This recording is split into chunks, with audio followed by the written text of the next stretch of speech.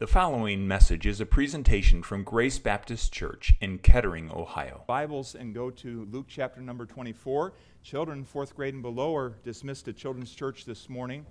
And if you're a guest with us this morning, thank you so much for being here today. And I know being in a new place can sometimes be a little bit rattling, but you are welcome, and we want you to feel like a friend here and that you just stepped into a community of friends. And we're not perfect. We're on a journey together.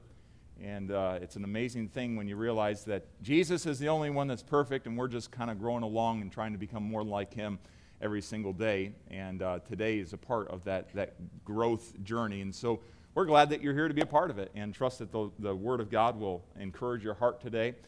Inside of the worship guide that you should have received on the way in is a connection card. If you wouldn't mind filling it out, give us your name and a way to contact you. And just drop it in one of those black boxes on the way out. But we just want to say thank you for being here. At the end of the service, we do have a gift for you out in the lobby, and we'd like to put that into your hands if you'd stop and meet with us. So we'd certainly appreciate that. I'll be out by the lobby doors. I look forward to shaking your hand and welcoming you to be here. Thank you for being here this morning. Now, also inside the worship guide is a guide for the message, and with most of the verses that we'll be covering this morning, and I hope that'll be a help to you. But let's stand. Luke chapter number 24, and this is our final message in this series. Jesus, well, He just is, right?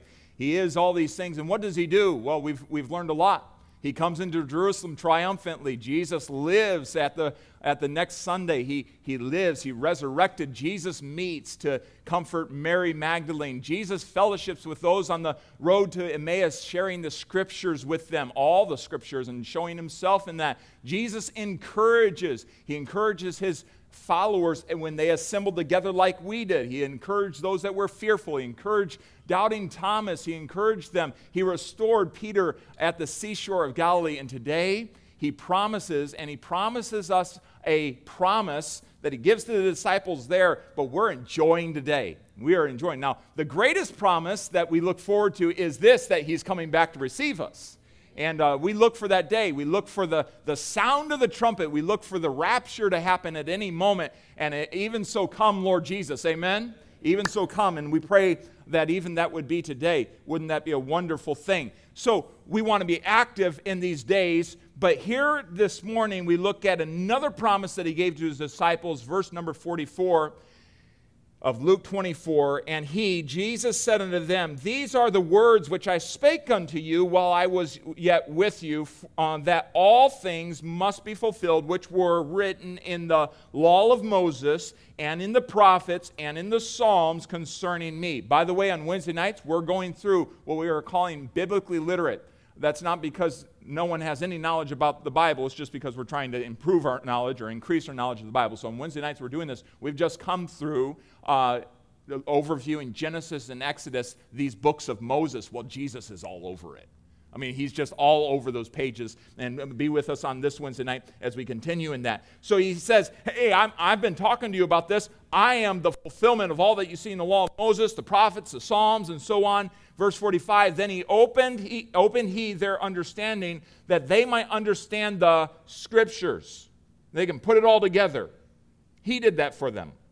Spiritual understanding, that's what we need today. Verse 46, and He said unto them, Thus it is written, and thus it behooved Christ to suffer and to rise from the dead the third day. This is why. It's been written in the Scriptures. It's been prophesied. That's why this has all happened. Verse 48, and ye are witnesses of these things. Say that with me. And ye are witnesses of these things. And you say, Pastor, you jumped a verse. Yes, I did. Verse 47. And that repentance and remission of sins should be preached in His name among all nations, beginning at Jerusalem. Now read verse 48 with me. And ye are witnesses of these things.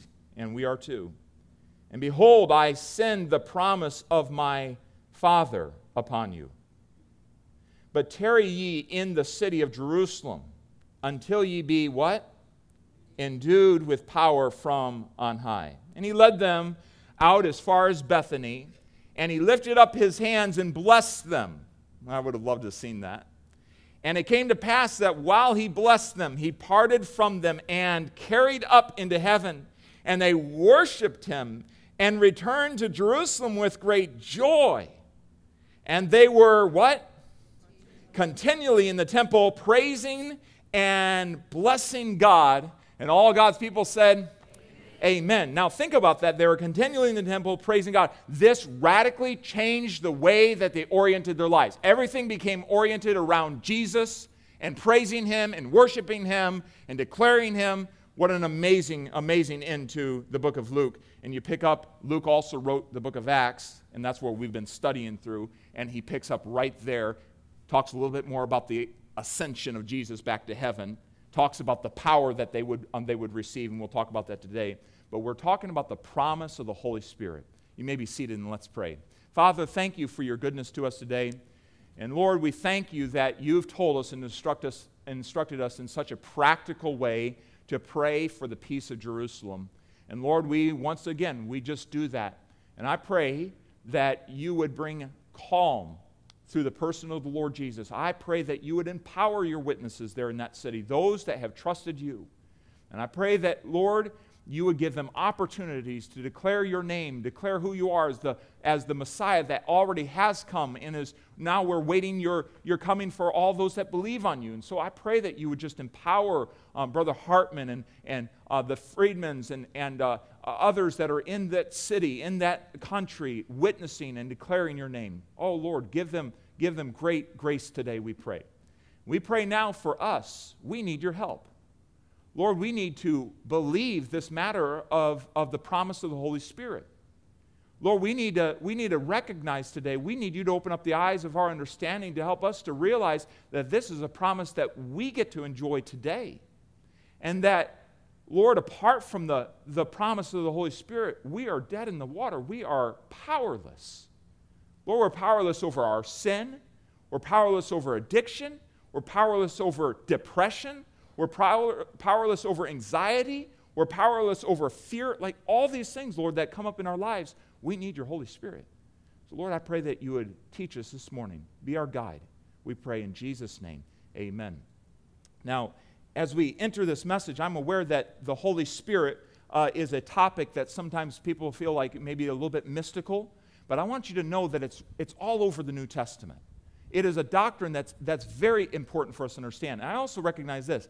I'm not going to exhaust the topic of the Holy Spirit because you can't exhaust God. Amen? Right, you can't exhaust him. And he is the third member of the Trinity. God the Father, God the Son, and God the Holy Spirit. And these three are one. There are three that bear record in heaven. The Father, the Word, being Christ, and the Holy Ghost. These three are one. And so we need to understand that this morning. It's a huge topic. And I encourage you not to allow others that have accentuated or overemphasized or misinterpreted the doctrine of the Holy Spirit to rob you of the blessed ministry of the Holy Spirit. We sang The Comforter Has Come. How many of you knew that song before we sang it this morning? Okay, there was a few of you. How many say, I was lost? I was just totally lost in that song. All right, that's fine. But you did catch, the Comforter has come. We believe in the fact that the Comforter, the Holy Spirit, has come to earth. He is living with us. There's many other songs that we can sing that declare that. It's a wonderful, wonderful truth. We need it very desperately. Now, let's just set the stage a little bit. 40 days after the resurrection. So that's where we are. On this moment, we're 40 days after the resurrection. When we started this series, I said we're gonna take about 40 days. I think actually it would have been maybe Friday, I think, is the actual 40th day since Easter, if I have that right. I might be just off by a day or so. But we're on the 40th day after the resurrection. Jesus is about ready to return to his Father. Now just imagine, he's walked with these disciples for 3 years. He's been on earth for 33 years. He has spent much time with these men in specific, these 11 men and others, but they had gotten used to being around him. 3 years is a good amount of time, and you form relationships during that time. And so they were very dependent on Jesus, as you would understand, and as they should be. And so you can just imagine, as he would be lifted up and out of sight, as he would ascend to his Father, that there would be a deep realization in their hearts, we're missing something. We're losing something here today, and that's a problem for us. How are we going to go forward in our lives as followers of Jesus without Jesus being here? Now, Jesus had, for the past couple of weeks in their lives, he had been, or I should say, couple of months, he had been really zoning in on this matter of the Holy Spirit and the Holy Spirit's coming. John 14 through 16, which we're going to highlight some verses out of there, and that's why the message guide will really help you, because we're not in one passage this morning. He's going to teach them specifically in John 14 through 16 about the coming ministry of the Holy Spirit and how that it would be super important to them, because they would not be able to go on in life without him. They would not be able to live a successful, triumphant, joyful, loving Christian life if they did not know the ministry of the Holy Spirit. You say, well, I've read through the New Testament. I haven't noticed a whole lot about the Holy Spirit. I want us to realize that the Holy Spirit comes up multiple times throughout the New Testament. It's a great study, but it's going to come up in several different words. There's different names or different allusions to the Holy Spirit, and I give you them here: advocate, comforter, the comforter, counselor, helper, Holy Ghost. What's the difference? We're talking about the same member of the Godhead. 7 spirits of God, as we see over in Revelation, as we just come through the letters to the 7 churches. Pentecost is dealing with the coming of the Holy Spirit. Pentecost, 50 days after the resurrection, when the Holy Spirit came upon the church and empowered them. The Spirit of Christ, the Spirit of God, the Spirit of grace, the Spirit of the Lord, the teacher. Isn't that a great one? The teacher. How many teachers do we have in here this morning? Aren't you thankful for the teacher, the Holy Spirit, who is all of our teacher? You never stop going to school as a believer. You know that, right? You never stop going to school. We're always being taught every day. The Holy Spirit intends to teach you something today. I trust that we all hear his lessons. So the Holy Spirit is promised to these disciples on this 40th day, moments before Jesus is taken up into heaven, moments before he takes his rightful position at the right hand of the Father, where he is right now preparing a place for us. And by the way, he's not lost track of one thing. Not one thing. He is there in a seat of authority. Praise God. And that's our Savior. That's our Jesus. He's coming back very, very soon. And so Jesus has been teaching them about the Holy Spirit very methodically. He's been guiding them along. But like you and me, we miss lessons. And so the last thing he talks to them about is remember this one. Don't forget this. It's like when we are going away from our kids. Don't forget this. I told you this, but remember this in specific. And it's an important thing. Right before he leaves, he's reminding them, I've taught you about this, but I want you to remember, I'm sending the promise of the Father. Go back to Jerusalem, wait for the promise of the Father. So what's this promise all about? Could they go on without it? No. They needed the Holy Spirit. In fact, he says, go back to Jerusalem and wait. And they ended up waiting 10 days. They would not be able to be successful in their ministries, in their call to preach, and their declaration of Jesus Christ within the city without the promise of the Holy Spirit. So he says, go back and wait. Listen, without the promise of the Holy Spirit, the church is dead in the water.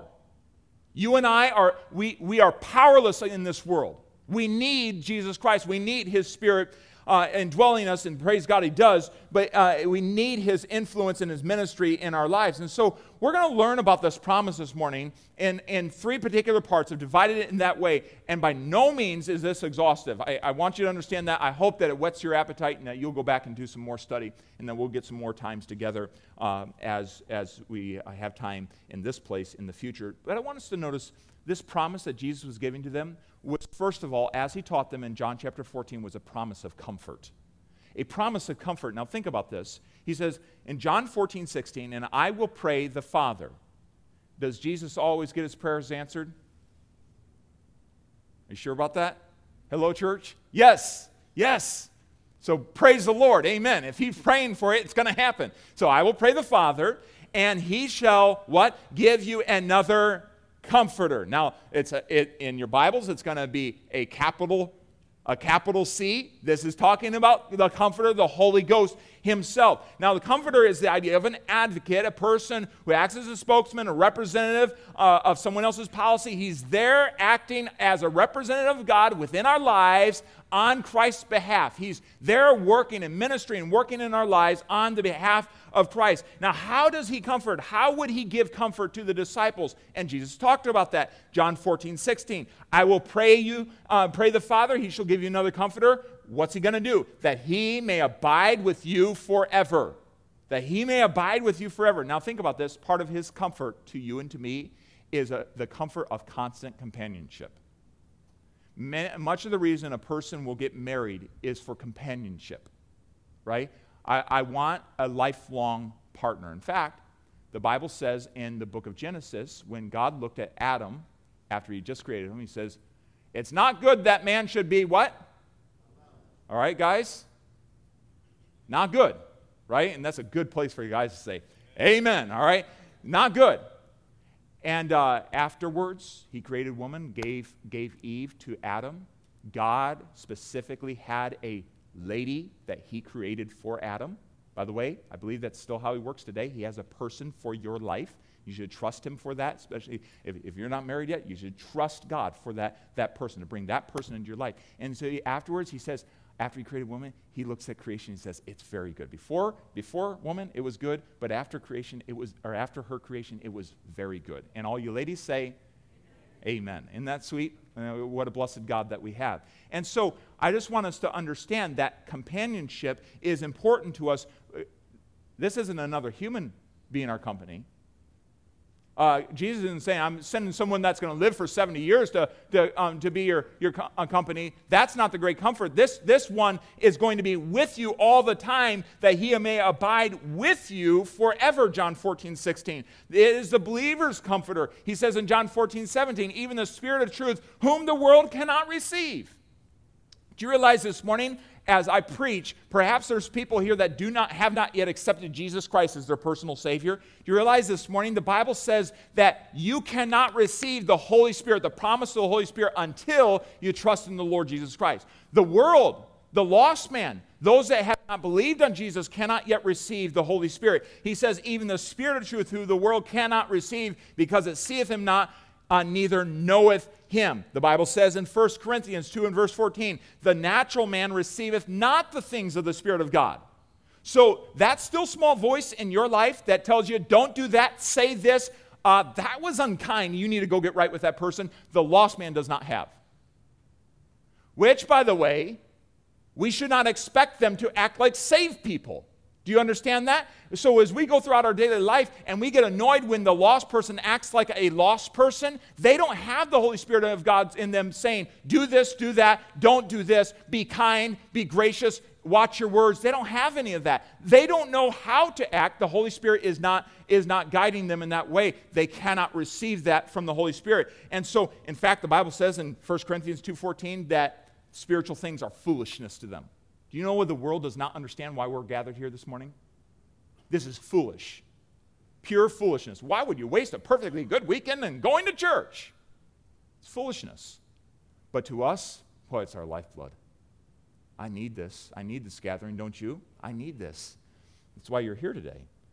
So it's by the Spirit of God that we have a companion as a believer, but it's not just a companion, it's an indwelling companion. Now think about this in John 14:17, but ye know him, for he dwelleth with you, now notice, and shall be in you. He shall be in you. And it's different in this case than what had happened in the Old Testament. I want us just to think about the ministry of the Holy Spirit. The Holy Spirit was not created in the New Testament. He's always been. In fact, when you look back into Genesis chapter number 1, you see the Spirit of God. Immediately in the first verses on the face of the deep, that he is there. He is present in creation even. So the Holy Spirit exists eternally and is pre-existent before time and will always be existent because he is God. He is eternally existent. He is God.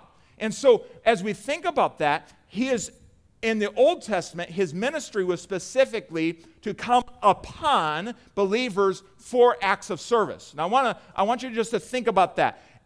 Think about King Saul for a moment this morning, the first king of Israel. The Bible says when God called him and anointed him to be king, the Spirit came upon him. And he was specifically assigned to be the king of Israel. They chose him, but God anointed him, gave him the Holy Spirit. He became energized to do the work of the Lord, to follow the commandments of the Lord and to lead Israel in the right way. He came upon him. But there was a time when the Holy Spirit left Saul. Why? Because he went against the word of the Lord. He started to disobey, go his own way, be willful. He even got as far not just his disobedience and bringing judgment, God's judgment upon the Amalekites, but he went to witches and started seeking things from them, and it was just quite a story. But the fact of the matter is, the Holy Spirit left him. You say, well, can the Holy Spirit leave me? No. As a believer, no. The Holy Spirit in the Old Testament came upon a believer in God for service and would come and go. That's why David prayed, and let not thy Holy Spirit leave me, right? He prayed about that, and he sought the constant presence of the Holy Spirit. He wanted that. Now, in the New Testament, what Jesus is saying here in verse number 17, he's going to be with you, and then he goes a little bit further, and shall be in you. And so the Holy Spirit indwells the New Testament believer for life. For life. Now, as we sung this song this morning, Channels Only, there was the phrase in it that says, and fill now with thy Spirit. There is a difference between the indwelling of the Holy Spirit and the filling of the Holy Spirit. We will touch on that in a little bit, but there's a difference between those two things. The indwelling is a permanent thing. He comes in and takes up residence. We are the temple of the Holy Spirit of God. So that's why even in how we refer to this room, this is not the sanctuary of the Holy Spirit of God. This room is not. I'm not going to take up, have a big case about people calling an auditorium a sanctuary, but one of the reasons I don't refer to this room as a sanctuary is because it's not the Holy Spirit of God. You are the Holy Spirit of God. You are the sanctuary of God.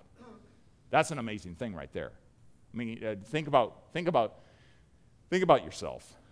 And think about the fact that you are the temple of the Holy Spirit of God, which behooves us to live a righteous, holy life. So he indwells the believer. He comes into our life, and he is there for life. He never leaves us. Hebrews chapter 13, verse number 5 and 6, he never leaves us, nor does he forsake us. The Bible says in Ephesians 1 and verse number 13, in whom, Jesus, ye also trusted after that ye heard the word of truth, the gospel of your salvation, and whom also, after that ye believed, ye were sealed with the Holy Spirit of promise. Now think about that. You were sealed. You were marked with the Holy Spirit of promise. You were I don't know any better way to describe it, but like a king's seal. You were sealed with the Holy Spirit of promise. He came into your life. The presence of the Holy Spirit is an absolute indicator of your salvation, of your being a son or daughter of God.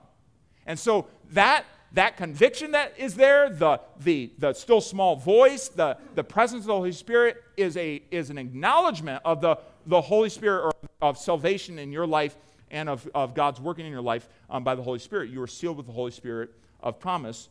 And then it goes on to say in verse number 14, which is the earnest of our inheritance until the redemption of the purchased possession unto the praise of his glory. What's the earnest of our inheritance? It's the down payment. Do you know that right now, believers, this is going to blow your mind, right? Everything Jesus has in God, because you're in Christ, you are heir to everything Jesus has. Now, I know we say that type of stuff. I'm a child of God. I'm a child of the King, and we like, oh yeah, that's great. No, friends. Do you realize everything Jesus has, you have. That's your inheritance. And what God is saying is the Holy Spirit's presence and indwelling in your life is the down payment, the earnest money of that. It's God saying everything that Jesus has, he's at the right hand of the Father, he's in the presence of the Father. Everything he has, all the eternal riches are yours. And the Holy Spirit is my down payment to the saying to you, it's coming, it's yours. What an amazing God we have to give us the Holy Spirit in that way. So he indwells us. He's never going to leave us nor forsake us. That's why we don't even have to be covetous. Don't we live in a covetous world? A greedy world? Yes, in fact we do. But the Bible says, the Lord is my shepherd, I shall not, want? And then over in Hebrews 13 in verse number 5, it says, don't let your conversation be without covetousness, and be content with such things as ye have. For he hath said, this is the reason you should not be covetous, for he hath said, I will never leave thee nor forsake thee. I'll never leave you, so don't be covetous. You have everything you need. You have all the eternal riches of heaven at your disposal. You have everything that Christ has at your disposal. The Holy Spirit is there. He's the down payment of that. You don't need to You don't need to act like you are lacking anything. That's why you can be content tomorrow, even if you have bills to pay. You can be content. I have the Holy Spirit. He's telling me over and over, reassuring me day by day, moment by moment, second by second, I'm God's. I belong to Him. I'm going to heaven. I can't wait for the trumpet to sound. Oh, what a wonderful thing God has given to us. So He gives us this constant companion.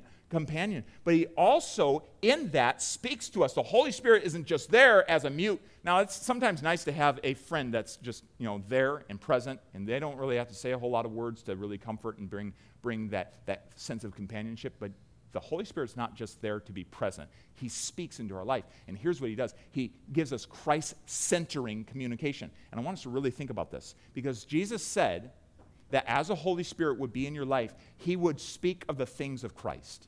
He's going to center you on the things of Christ. He's going to remind you of all that Christ taught you. And He says that in John 14, verse 26. But the Comforter, which is the Holy Ghost, whom the Father will send in my name, He shall teach you all things and bring all things to your remembrance whatsoever I have told you. Whatever I've told you, the Holy Spirit's going to remind you. He's going to bring this up. He's going to teach you these things. He's going to remind you and bring these things to your remembrance. And so He's going to impart these skills. He's going to teach you these points of truth. He's going to be there in the subject matter of the Holy Spirit. The Holy Spirit being the perfect teacher, the subject matter of the Holy Spirit is always Jesus Christ. Always. Do you remember what He said over here in the book of Psalms? Do you remember as you're reading through the book of Zechariah? Do you remember what He said over here? And He's constantly bringing these things to mind. You have the teacher, you have the author of the Word of God dwelling within you, indwelling you permanently, and you can call on Him to teach you the truths of God's Word, to open them up in front of your eyes. And again, that's something that He gives to a believer. And that's the joy of being a believer is being able to read the Word of God and say, that's what that means. Now did you notice what Jesus does with His disciples there in Luke chapter number 24? He opened up the eyes of their understanding. Do you know that's what the Holy Spirit does right now for you? Jesus did that physically present with them, but the Holy Spirit does that right now for you. Listen, every day, you don't have to. We're to gather together and be strengthened in the Word and be strengthened together as a group of believers. We have learned over the last year and a half, this gathering is essential. Don't you believe that this morning? It's essential to our spiritual growth. But I'm telling you what, if this is the only time you open up the Word, you're going to be a stunted Christian. The Holy Spirit goes with you when you leave those doors, and He's wanting to teach you all things that Jesus has said. He wants to remind you the things that we learned together this morning. He's your teacher. He's that Christ-centering companion. He is communicating in that way. Now, the Holy Spirit does not exalt Himself. The Holy Spirit does not lift up Himself. One of the things that we see in the world today is an overemphasis, especially in some groups, on the Holy Spirit. And everything's about the Holy Spirit. And they talk about being slain in the Holy Spirit and speaking in tongues as being an evidence of the Holy Spirit. And all these different things. They overemphasize and misinterpret the doctrine of the Holy Spirit. Do you know the Holy Spirit is not going to ever exalt Himself in your life. He's always going to exalt and magnify Jesus. His communication to you, His instruction to you, His teaching to you is always, always, always going to magnify Jesus. And that's one of the ways that we can tell whether a group has gotten off in that is if the Holy Spirit's all about the Holy Spirit, or is the Holy Spirit teaching you the things of Jesus. He is your teacher, and He is the one that gives Christ-centered communication in your life. Whereas we find that in Scripture, John 15 and verse 26, but when the Comforters come, whom I will send unto you from the Father, even the Spirit of truth, which proceedeth from the Father, He shall testify of me. He shall testify of me. John 16, verse 13. Howbeit when He, the Spirit of truth, is come, He will guide you into all truth. How? For He shall speak not of Himself, but whatsoever He shall hear, that shall He speak. And He shall show you things to come. So the Holy Spirit is taking what He's heard of Jesus, what He has of Jesus, and He's delivering it to you through the Word of Christ. So the Holy Spirit will always magnify Christ in our lives and how He teaches us. He'll always lift up Jesus Christ in the Word of God as we read it. He'll always be there. One of the marks of us walking and being in tandem with the Holy Spirit is that our lives too would magnify Christ. So if we're all about magnifying us, guaranteed we're not being filled, we're not walking with the Holy Spirit. We're not yielded to the Holy Spirit. Guaranteed. There is no way for me to promote myself and promote Jesus at the same time. The Holy Spirit is always going to lead me to glorify Jesus. Boy, that's a good indicator this week. We get stuck on talking on ourselves and exalting ourselves and defending our own reputation and really worrying about all that. Listen, we've gotten off focus. The Holy Spirit's always going to lead me to exalt Jesus Christ in every situation. At work, at home, every situation. And so the Holy Spirit is there to magnify Jesus Christ. And part of the way that he does that right within the church is he uses gifts. He gives us gifts, spiritual gifts, by which to magnify Jesus within the body. There's people here with a gift of mercy this morning. The Holy Spirit is going to empower you to use that gift to magnify Jesus Christ in the body, to make Jesus Christ more known and the mercy of Jesus Christ more known. It's an amazing thing. So the Holy Spirit gives Christ-centering communication. He's always focusing us on Christ. He's always magnifying Jesus Christ. That's always what he is doing. That's his ministry to you and to me. Now, the Holy Spirit is there to comfort us, like Jesus has said, John 14, all the way through John 16. But what else does he say? He has also promised to be a guide. The Holy Spirit's promise, the promise of the Holy Spirit, is a promise to guide. Now, think about this. Guides are important.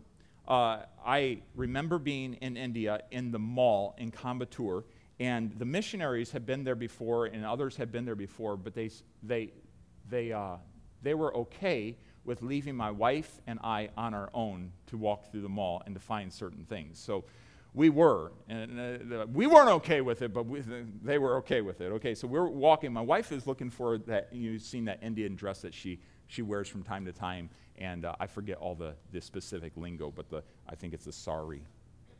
There you go. Thank you for helping me out this morning. And so she was looking for that. Well, we're going into all these different shops, and they're speaking Indian, and we're not speaking Indian. And the signage is, you know how this is going. And so we did not have any guide with us, and she's trying to express what she's looking for, this specific piece of fabric.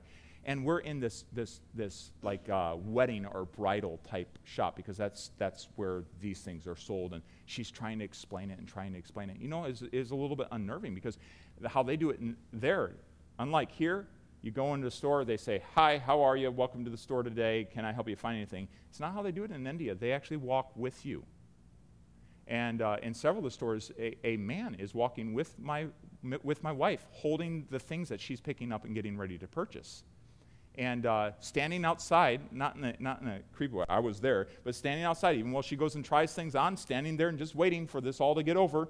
And so, this is very, very new to us. We didn't have any guide that's saying, hey, watch out for this. Don't give them your belongings to start with. We didn't have any of that. There was no guide helping us out. And you know what? We walked out of that situation, we were like, it would have been really nice to have a guide. That was a little bit different, and it's a little bit of culture shock and so on.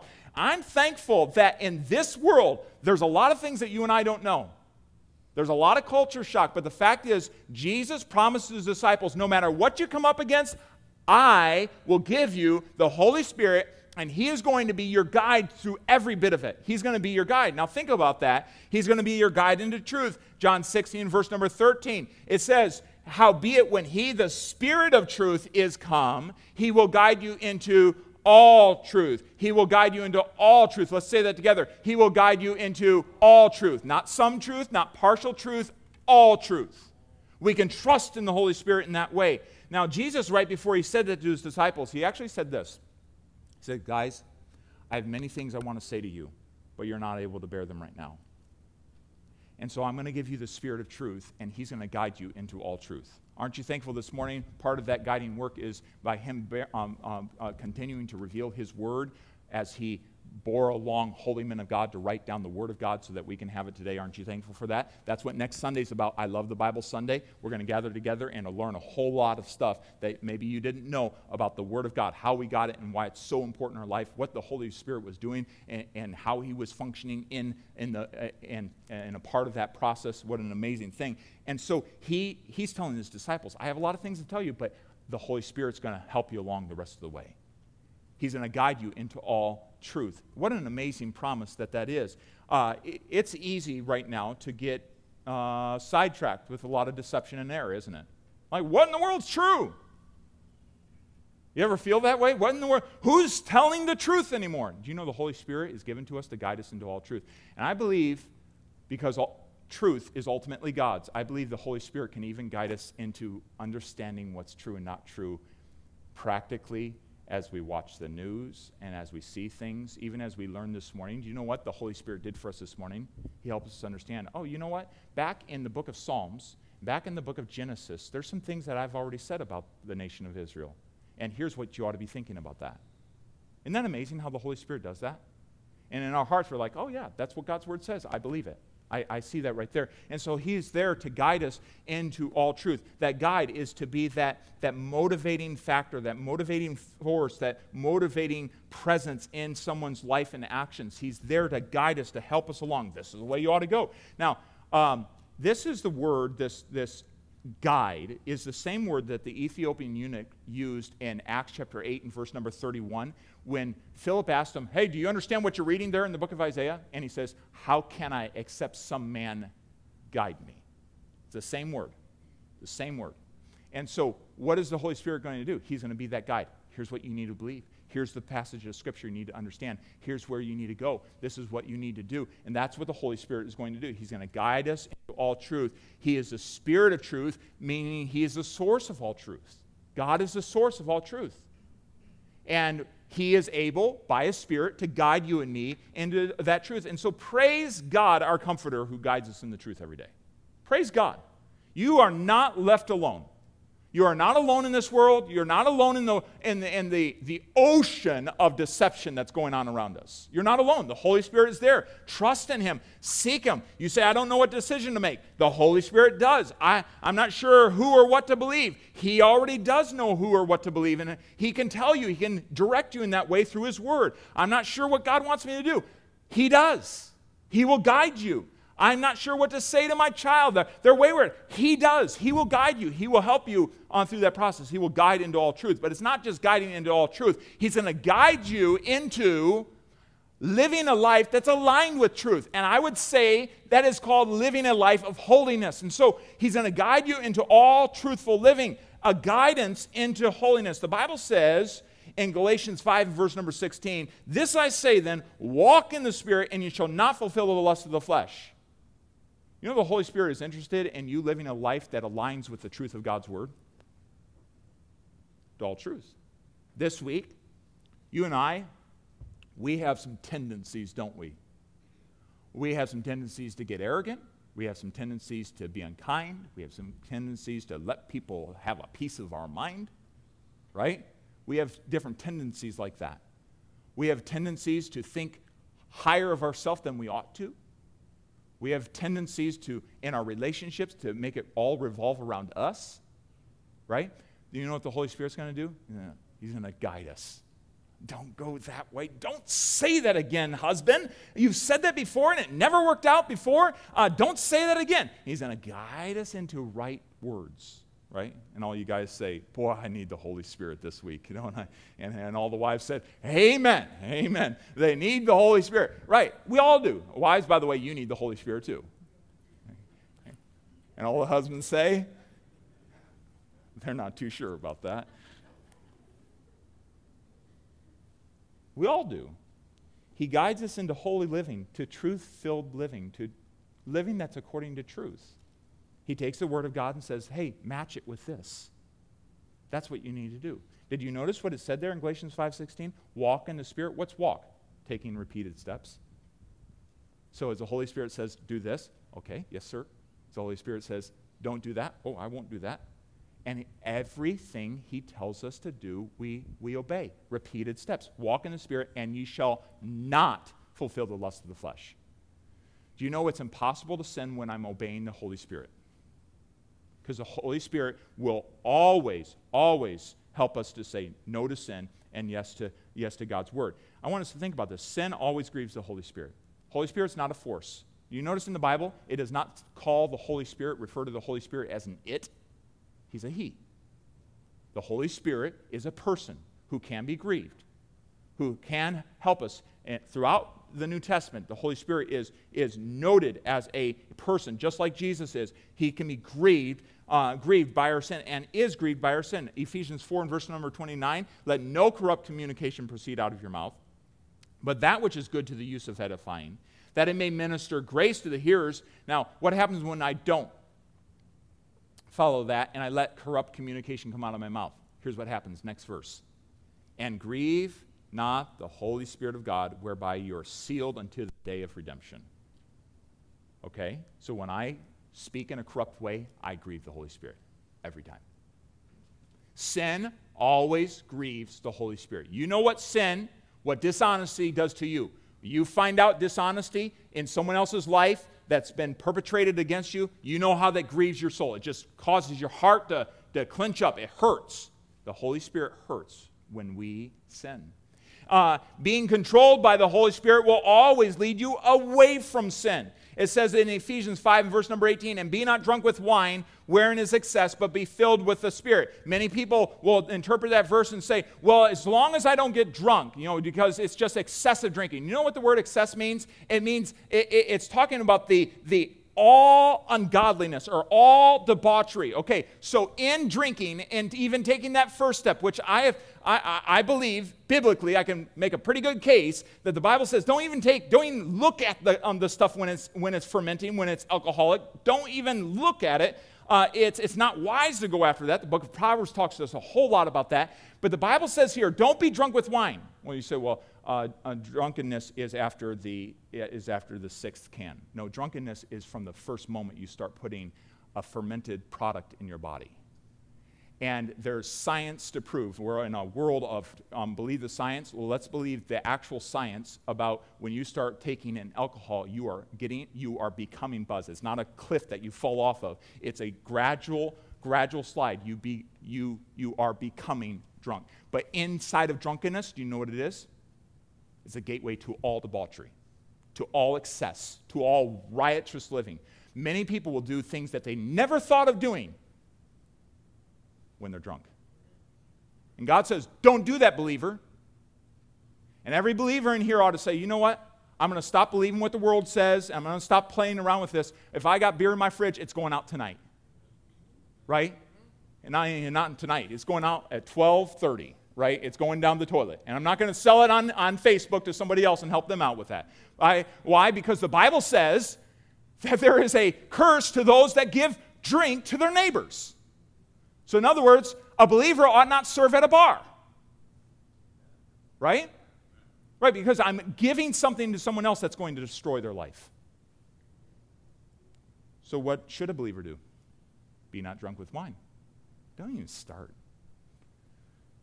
But be filled with the Spirit. Now, we're not talking about the indwelling here. We're talking about the filling, the fresh expression of the Holy Spirit. Actually, the idea of filling is the idea of intoxicated. So be controlled by. So don't be intoxicated. Don't be controlled by a drink. Don't be controlled by the alcohol and that wine. Don't be controlled there. Don't even dabble with it, believer. Be filled with the Holy Spirit. Why did God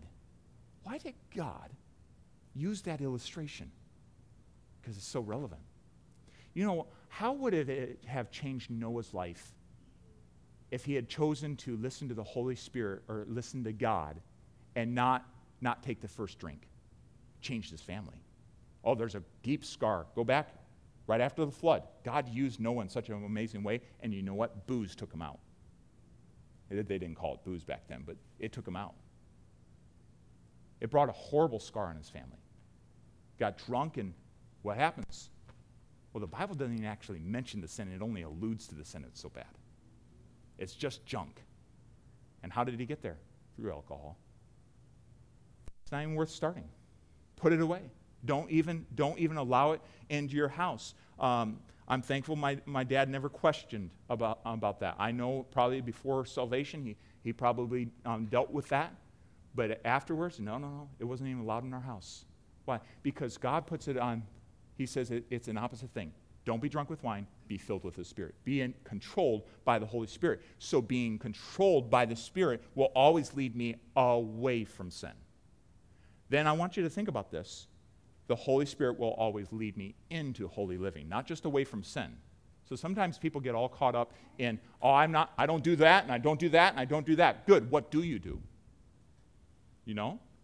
Well, the Holy Spirit's always going to lead me into holy living. That's always where he's going to guide me, and he's going to help me with that. I'm thankful for that promise, because I need the Holy Spirit to help me into holy living, because it's not natural for my flesh. It goes against my flesh. So think about this. The promise of comfort, the promise of guidance. Boy, those are two great things. Companionship, that guidance. But what is Jesus telling his disciples here in this last few moments right before he goes back to heaven? What's he telling to them? He says, listen, I'm going to give you power. I'm going to give you power. And so notice there in verse number 49, and I will send you I send the promise of my Father upon you, but tarry in Jerusalem, in the city of Jerusalem, until you be endued with power from on high. And so I want you to think about this promise that he's given to me as a promise of power. Back in May 2019, you remember the tornadoes that came through? That was a mess, and we're still cleaning up from that, right? I mean, people are still getting their lives together from that.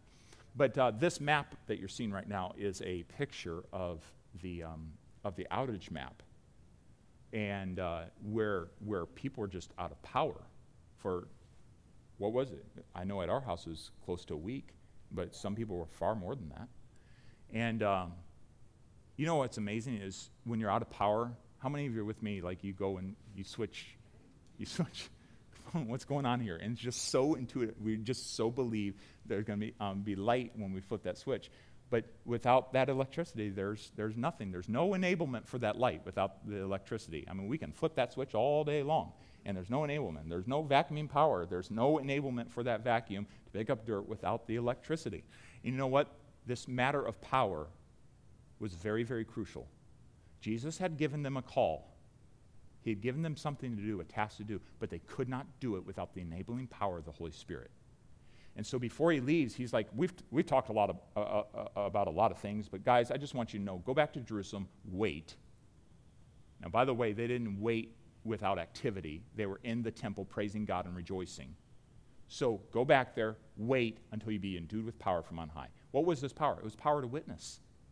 Because that's what he says over in Acts chapter 1 and verse number 8. You shall receive power. After that, the Holy Ghost shall come upon you, and you shall be witnesses. Well, here he says in verse 48, you are witnesses of these things. Now go back to Jerusalem, wait for the power of God to come upon you, to endue you with power so that you can accomplish your mission. I would imagine as the disciples thought, well, Jesus was here, it's easy to preach his name while he's here and he's walking with us, and we can always go back and talk to him about anything that's on our heart. But here he says, no, listen, guys, I'm going to give you power. I'm going to give you the enablement to do what I've asked you to do, even though I'm not here. I'm giving you that power until you be endued, until this impartation of power comes upon you. It's the idea of being clothed with power. It is this indwelling power that the Holy Spirit would give us, and as they yielded to the Holy Spirit who would indwell them, they would experience the power of God over and over and over again. And we see that all throughout the book of Acts. They were indwelt. And then again and again, they would pray and they would seek God, and he would fill them with the Holy Spirit. He would just give them the fresh empowering as they submitted to him. It's interesting, this word endued has the idea of to be clothed with. And the best illustration I can really think of is, sometimes you'll be going through the grocery store, going through town, and you might brush past a guy or a lady who is a police officer, but they're not badged, they're not wearing a uniform, and they're just like you, walking through the grocery, getting their salad and getting their different grocery items, their cereal for the morning breakfast and so on. And they are just another person, but they go into work, they go into the locker room, and they put on that uniform and they put on that badge. And in fact, at their swearing-ins, they get a badge for their hat, and they get a badge for their chest. And they talk about that. With these badges, you have power, you have authority. It's not yours. You're a steward of it. You are a minister of it. But it's that enduing with power. And that's the picture of the Holy Spirit, that they were to wait there until they received the indwelling Holy Spirit by which they would fulfill the ministry that Jesus Christ had given them. Listen, you do not go out into this world to preach Jesus Christ in your own authority or in your own power. You, by the Holy Spirit of God, need to be are endued with power, clothed with power.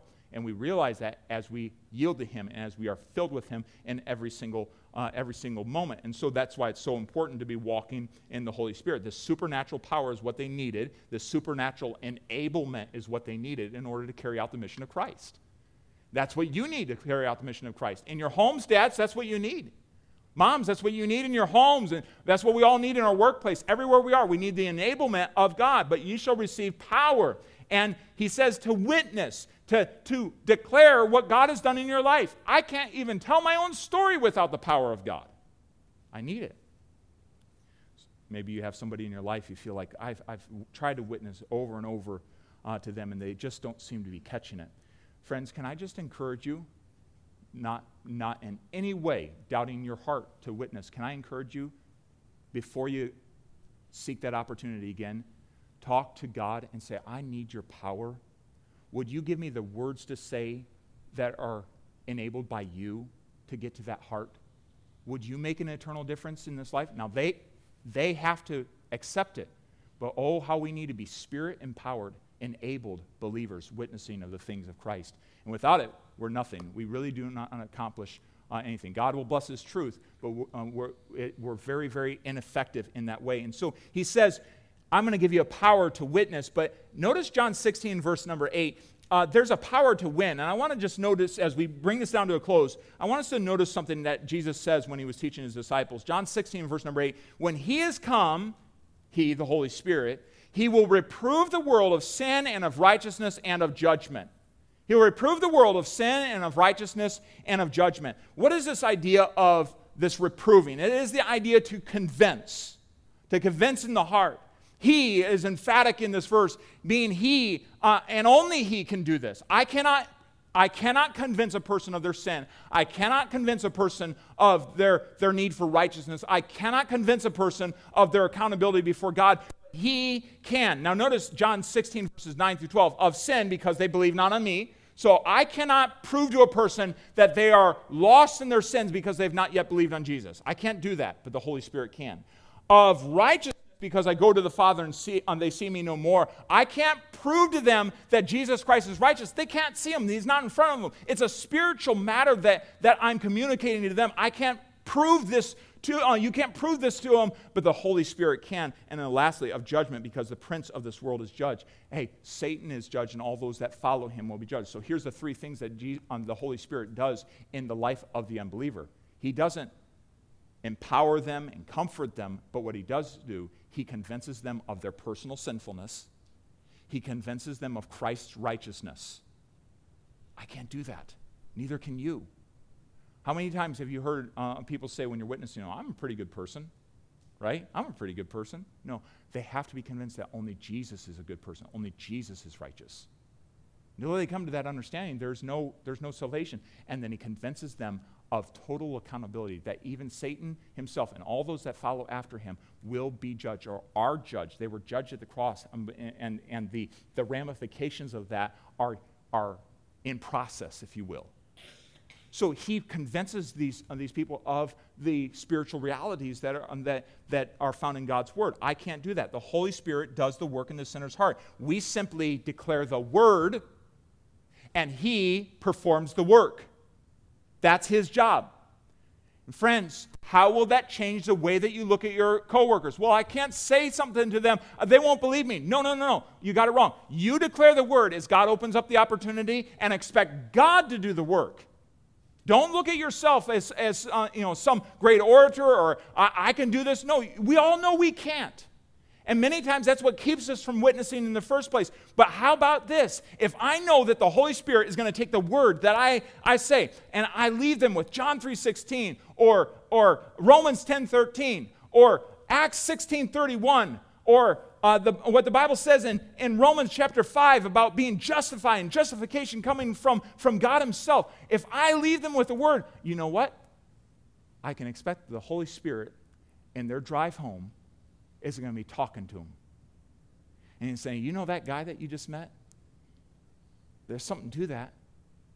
You know, that's true. And he's going to be convincing their heart.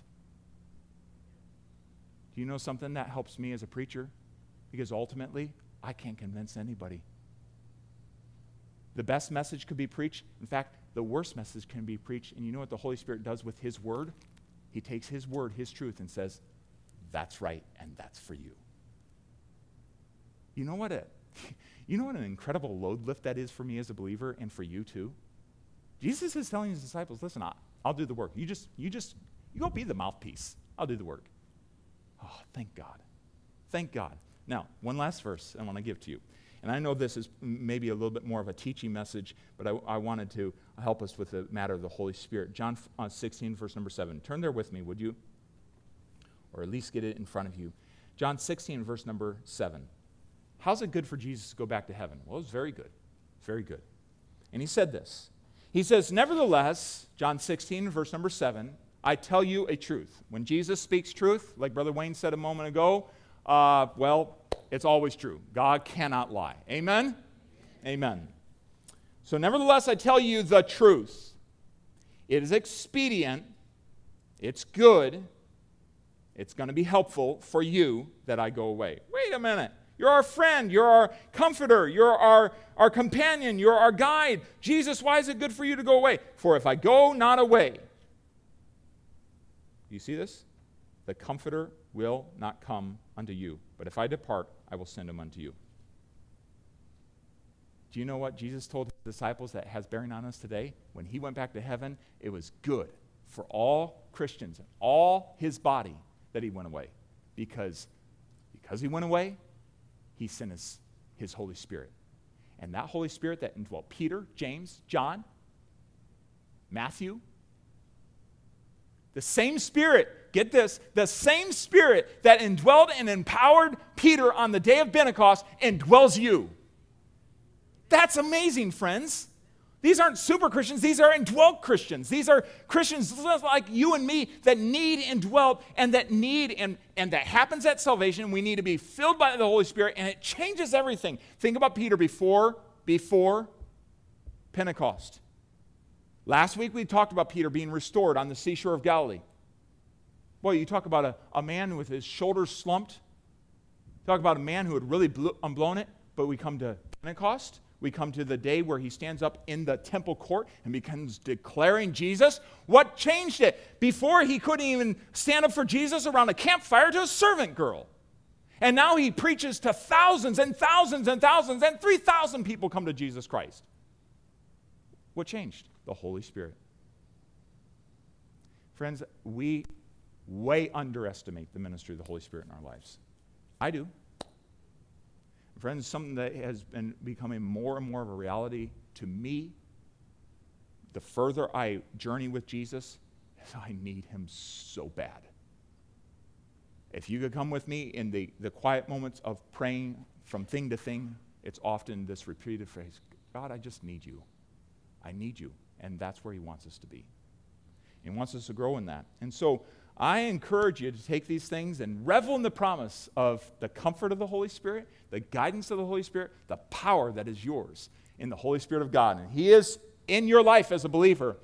Does he have your surrender? Are you surrendered to him this morning? You say, I don't have the Holy Spirit. Well, you can today. You can trust in Jesus Christ. And I invite you to do that. Let's pray. Father, thank you so much for the Holy Spirit. And I thank you for this truth that you've taught your disciples over and over again. And we ask that right now you would help us to understand these truths and to practice them in our lives. In Jesus' name, amen. Thank you for listening today. For more information about Grace Baptist Church, please visit our website at gracebaptistofkettering.org. And remember, you are always welcome at Grace Baptist Church.